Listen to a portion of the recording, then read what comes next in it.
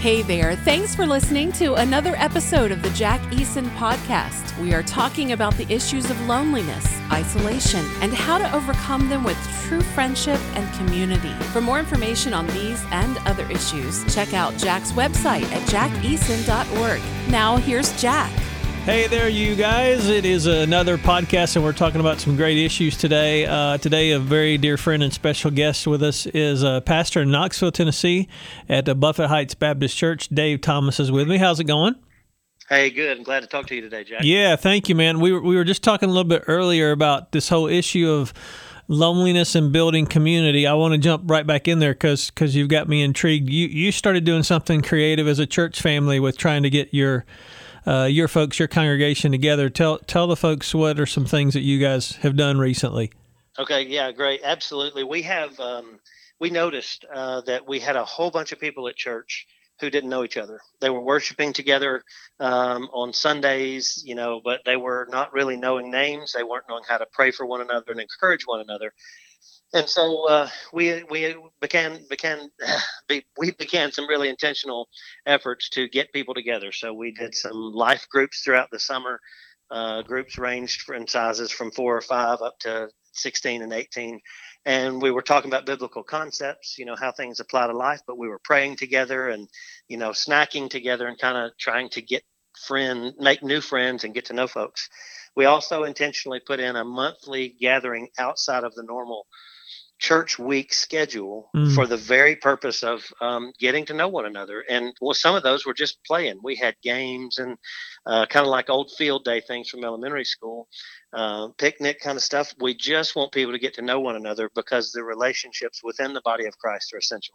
Yeah. Do you think sometimes we put so much pressure on ourselves, and I think I've even been guilty, maybe even saying this before, that if we get together as believers and we're just having fun, that we've blown an opportunity, that everything has to be spiritual all the time? Do you think sometimes we overdo it sometimes and we don't even really think about the basic foundation of a relationship, as you just said, is you got to know one another and have friendship first?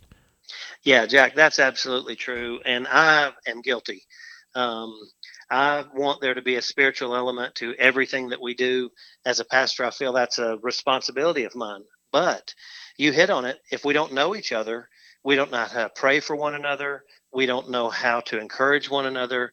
We don't get the opportunity to rejoice together in the victories and the successes. We don't get the opportunity to weep together in the failures and in the hurt and the sorrow. And so, absolutely, I have learned that getting together and getting to know somebody's name is really the first step, the important step in growing together in Christ. Why do you think it's such a challenge in our culture? I mean, there are some obvious reasons maybe that jump out, but for even in the church, for us to build, and outside the church too, but to build a community, what are some of those things that you're seeing are hindrances for that happening?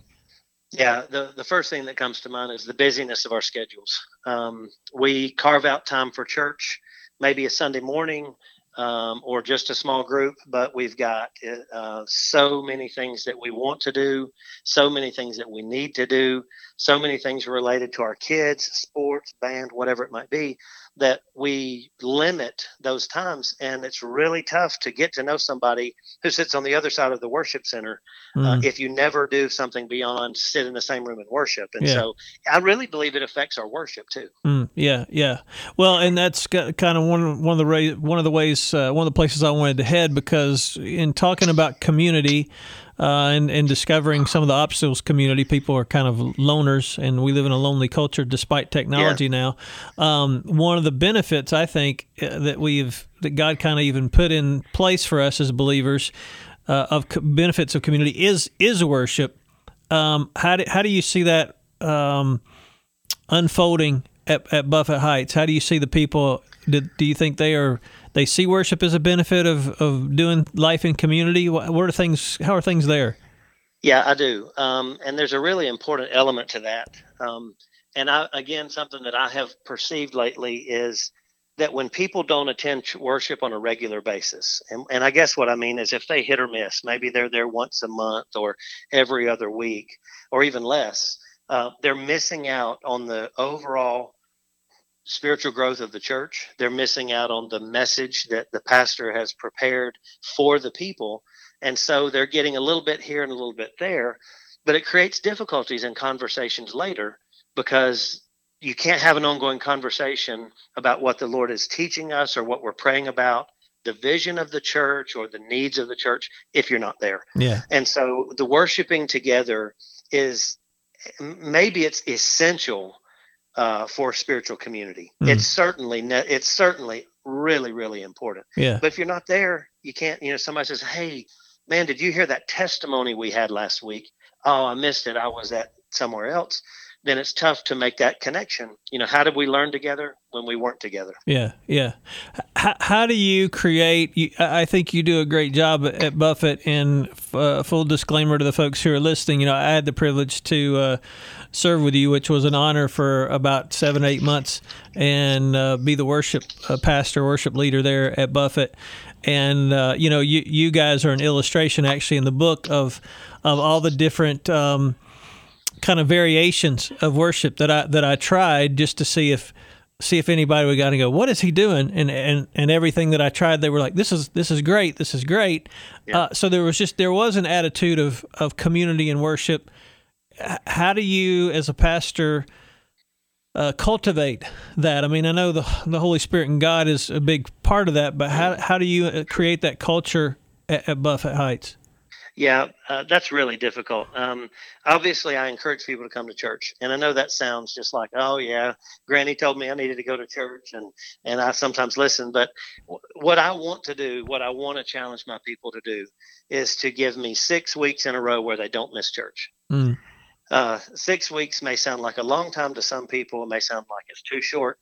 But even a visitor who doesn't know anybody in 6 weeks is going to be able to get a feel for the direction of the church. They're going to get a feel for the worship style, the leadership style, from the worship pastor and the musicians, from me, the pastor, and it helps for familiarity. So if I can get somebody to come 6 weeks in a row, I believe they will have a good flavor about who we are before they decide whether they want to come back or not. Right. Now, I'll say this as well. Even if you're at Buffett as one of our people already, I want you to be there because you're missing out. If you're not there, except when it fits your schedule, then it can really become a challenge to keep up with the life of the church. Yeah, yeah. Why do you think this is kind of a given? Most people go, okay, I kind of know the answer to this question, but your perspective, I think, could be different or unique for people who are coming. And one of the premises that I have in one of the chapters of this book is that worship is a benefit of community. I think God created us for community, and worship is one of those benefits that we experience in community. How do you think that helps the average believer individually grow, and then help their neighbor in the seat or in the pew or in the congregation help them grow? What's the spiritual dynamic that you see happening? Well,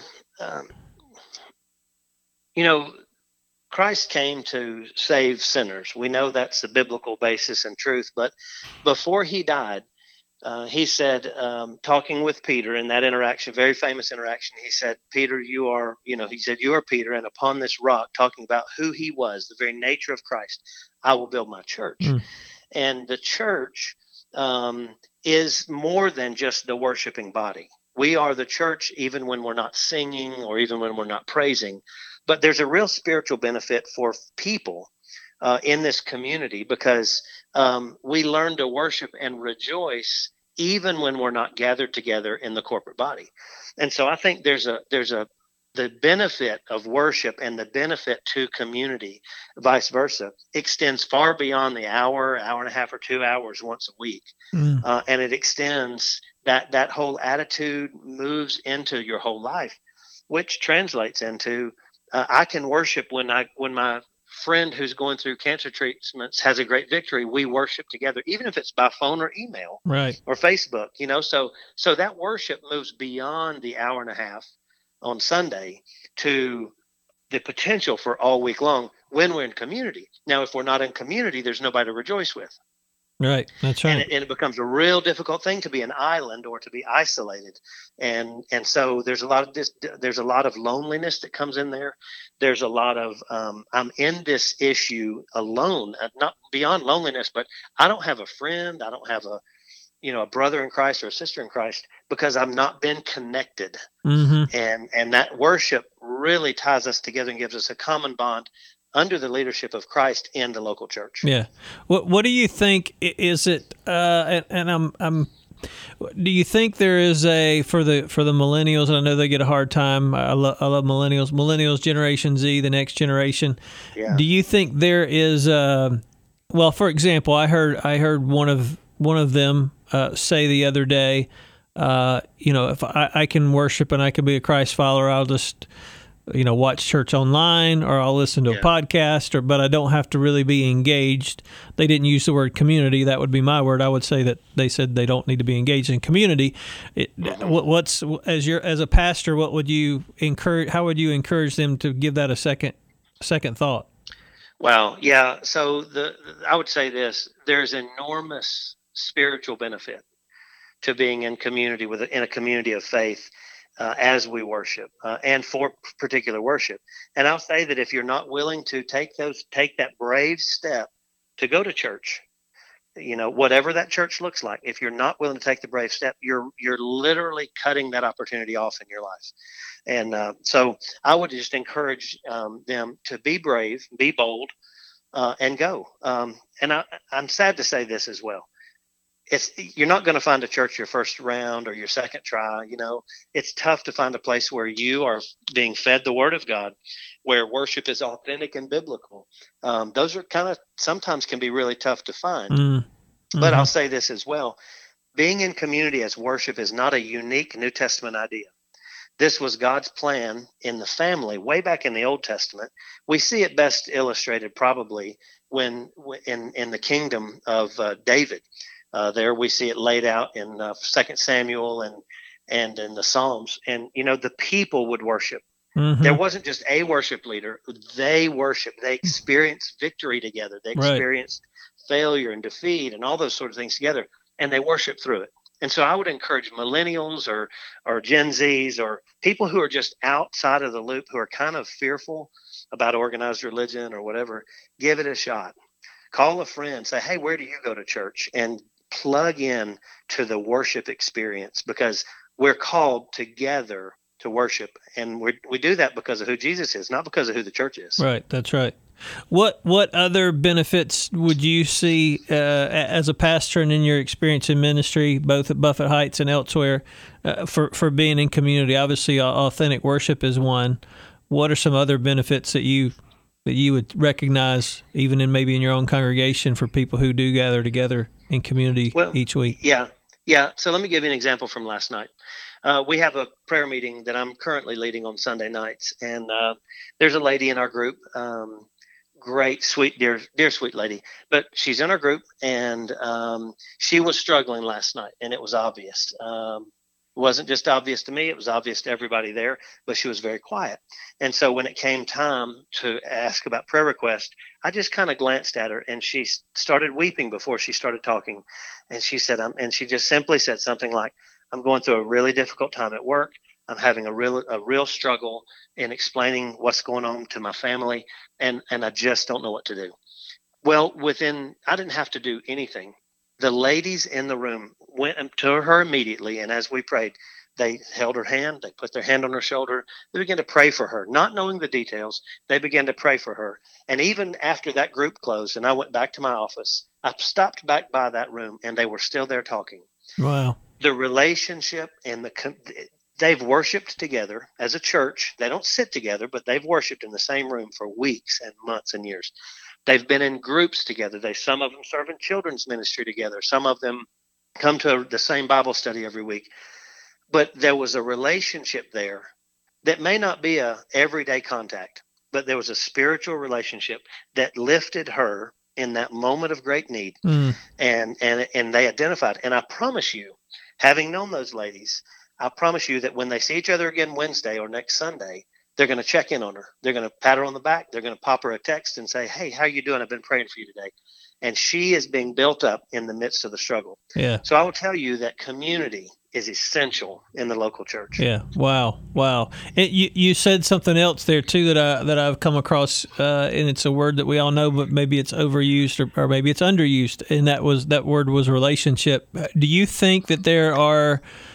I mean, when we were growing up, I'm sure there were obstacles or roadblocks that kept us from having genuine relationships. But given our current culture, what are you seeing as a pastor that you'd say, man, those are really obstacles that are hard for people to overcome to even have relationships? What are some of those things that you're seeing?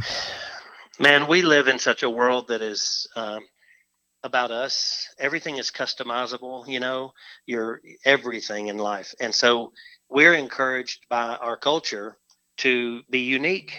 And a lot of times that uniqueness drives us to create our own identity, which often pulls us away from other people. The technology stuff, the ability to stay home and have these false relationships through the internet. And the reason I say they're false is we can say anything we want and take any position we want on the internet, and then we can just turn it off so we don't have to see the response. Right.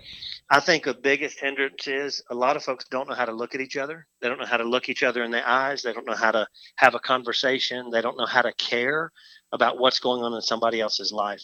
And so, man, some big obstacles are time and effort in relationship. Mm-hmm. I think it would be ideal, and I don't know how my church would respond to it, but maybe if I said, you know what, folks, we want everybody to turn off their phones and all social media and only be connected as much as is required by your job for like 30 days, and turn off the phones and turn off everything and have a conversation. Invite somebody over to dinner, meet somebody and go for a walk, maybe somebody that you don't already know, and see if the Lord is putting a new friend, a new face, somebody of faith that is how you need to minister to them, or they need to minister to you. If we'll give God a chance, I really believe he can bring about relationships that are God glorifying and that they build us up. Yeah, that's awesome. Because it does go back to that. I wonder if sometimes we are so busy and some of those distractions keep us, no matter the age, keep us from really engaging in genuine relationships, which you have to have in order to have community. Yeah. Well, and I don't want to belittle this either. People are struggling a lot financially, and so they seem to be running place to place to get the best bargain, or place to place to get the next piece of work or the extra money. And the pressure to keep up is really, really tough. And I think that strains a lot of family relationships. Yeah. And so those are tough things. We have to trust the Lord to be our provider, and we have to do our part. And man, just a lot of obstacles. Of course, it's easy for me to come home and shut my door and turn on Netflix and be content, for that night. Right. But if I do that every night, then I'm cutting myself off from human relationships. Yeah. And that's tough. It is. Hey, I've been talking to Pastor Dave Thomas, again, the pastor at Buffett Heights Church in Knoxville, Tennessee. If people wanted to follow up with you, Dave, or reach out to you to dialogue more, if that's okay, what's the best way for them to connect with you? Yeah, email is probably the best. You can connect to us through our website, www.buffettheights.org, and that's BuffetHeights.org. We're on Facebook at Buffett Heights Baptist Church, and you can email me directly if you want to, dthomas@buffettheights.org. Awesome, man. Thanks for spending a little bit of time with me today. I'm grateful. Yeah, man. Thanks a bunch, Jack. Look forward to seeing that book. Yeah, thank you. Thanks for listening to another episode of the Jack Eason Podcast. Be sure to check out the website for blogs, videos, and more help on the issues of loneliness, friendship, and community. To get updates on the release of Jack's new book from Revell Publishing, sign up for an email alert at jackeason.org.